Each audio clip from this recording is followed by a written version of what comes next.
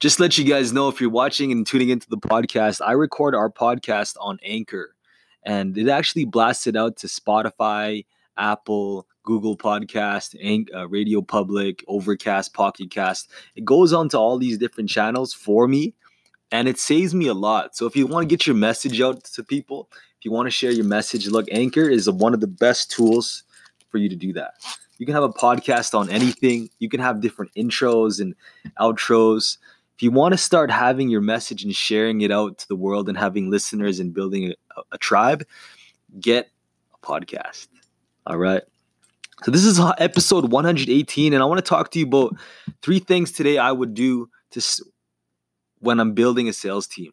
Because this is what I'm learning, because I just recently joined a sales team, right? There's a company that I joined, and we partner up, and basically I'm using this as a tool for me to grow my business, right? Testing my sales skills, meeting other salespeople, getting pushed by, having commissions and targets, and I'm actually doing really well. It's a good sell, good skill. There's a lot of training, tons of self-development in this, and tons of growth. And I want to talk to you about 3 things that I would do once building a sales team. Because whether you're building a sales team right now, whether you have a multi-level marketing company, whether you work in the financial services, wherever you are, there's going to be times when you're going to have to build a team. So if you're tuning in, listening to the podcast, I want to talk to you about 3 things I would do to start building a sales team. Number 1, before I start, join the Young Leaders in Action Facebook group. It is a Facebook group that I made where other young leaders like you would roll. Young leaders like you can go and level up. Because look, I just started a job. I just got about 22 sales in 3 days, right? And I just started at this job, and it's super exciting. 4 days of work, and look, it's not hard. And if you are building a sales team, if you are putting a crew together to go sell products, to go hit your targets, to go make sure there's money flowing into your company, people who are out selling and closing deals for you, whenever you're going to start bringing people together, I want you to start remembering these 3 things, right? So join our Young Leaders in Action Facebook group. I'm going to put the link down below into the live comments. That way you guys can join, because we'd love to have you in our community, right? I'll put it down in the below. Yo. I love these midnight sessions.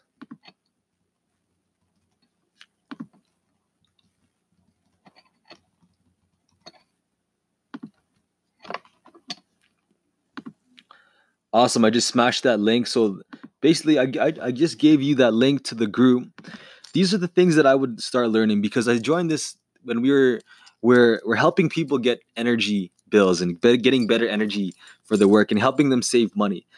Now, this is what I've learned, and also has helped me hit the bell and ring the bell more than 3 times, hit my targets. And I just started in this job, and I'm surpassing some of the experienced people on the team. Now, you're probably wondering, what am I talking about? Is this kid just bragging?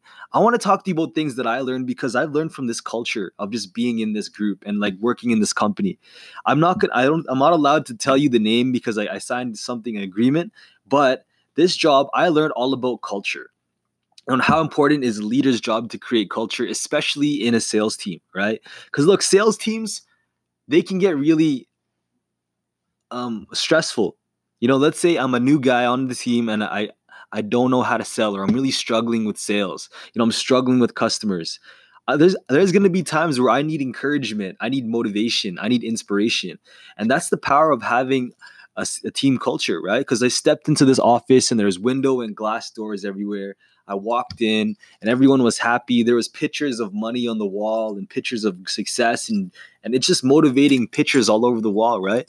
And people were yelling, playing games, role playing, talking about closing. It was all about self-development, right?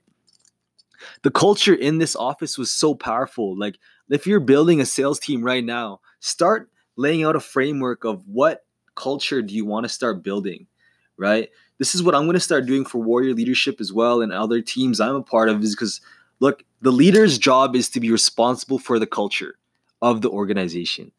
How is your culture? How is the energy in your business, in your team? Is everyone excited? Is everyone sad? Is everyone depressed? Are people like, yo, I don't want to show up to work today.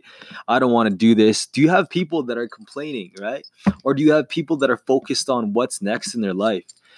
So the culture is number one. The second thing is, look, empower leaders. If you're building a sales team, this is what I learned because, in the sales team, they have different hierarchies for people that sell a lot, people that do a lot. There's so much growth in this company that if you hit 20 sales, you will actually hit the next level of leadership. So you'll get a chance to teach, you'll get a chance to talk about people, you'll get a chance to train people. There's like a next level of hierarchy if you start hitting your targets. And today I actually hit the target of 20. And so basically in 4 days, I hit the leadership target. I already hit it. But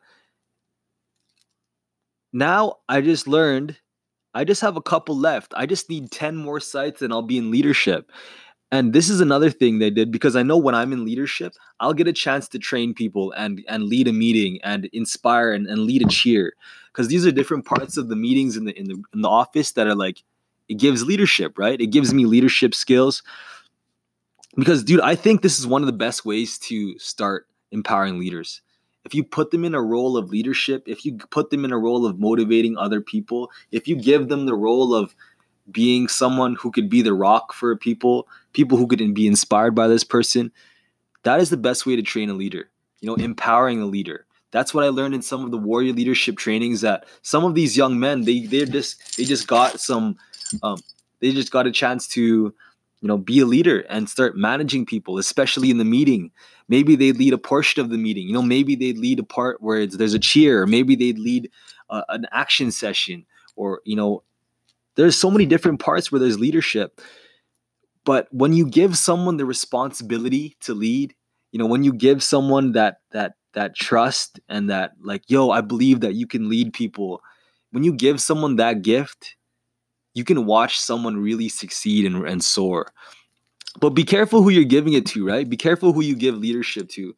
Be careful who you give and enroll as a leader, because maybe this person doesn't have leadership skills. Maybe this person isn't well trained as a leader. Maybe this person can't handle a group. So be careful and use judgment before you start giving leadership to people, right?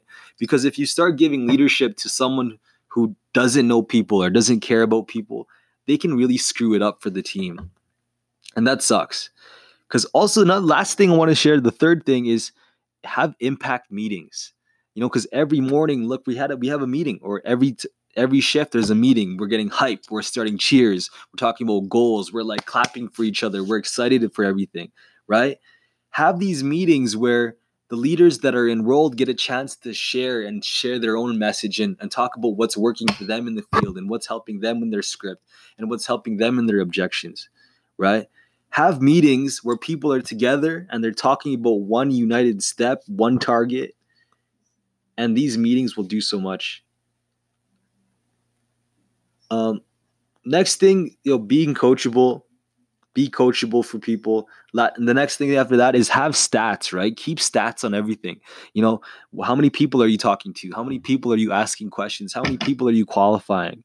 Keep track of these stats, because I think if you start keeping track of them, you can find out where you are getting screwed up, what part of the script you're getting messed up, what part of the sales process are you getting lost, right? There's all these stats.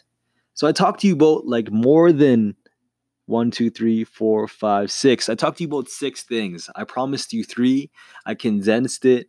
I want to talk to you more about it in depth, but especially stats, keeping track of numbers, measuring. A lot of successful entrepreneurs talk about measuring, right? Like measuring their results, measuring their actions, because actions and the number of actions, if you track that, you can control your income, control your own growth. But we have to have, find time to empower those leaders, find time to enroll leaders, give people leadership, build that culture, build an exciting culture where people are excited and they feel like champions. And also have these impact meetings, right? Meetings where people are excited, they show up and the energy's high and their bodies are flowing and they're focused on what's next and they're helping each other. This type of environment and this culture will do so much for you. I need to start doing this. That's what I've been doing with warrior leadership in some of our trainings to keep energy high, to keep people excited, to keep people jacked up. It's my job to do that, you know? It's my job. It's no one else's job, but it's my job to set the tone and lead.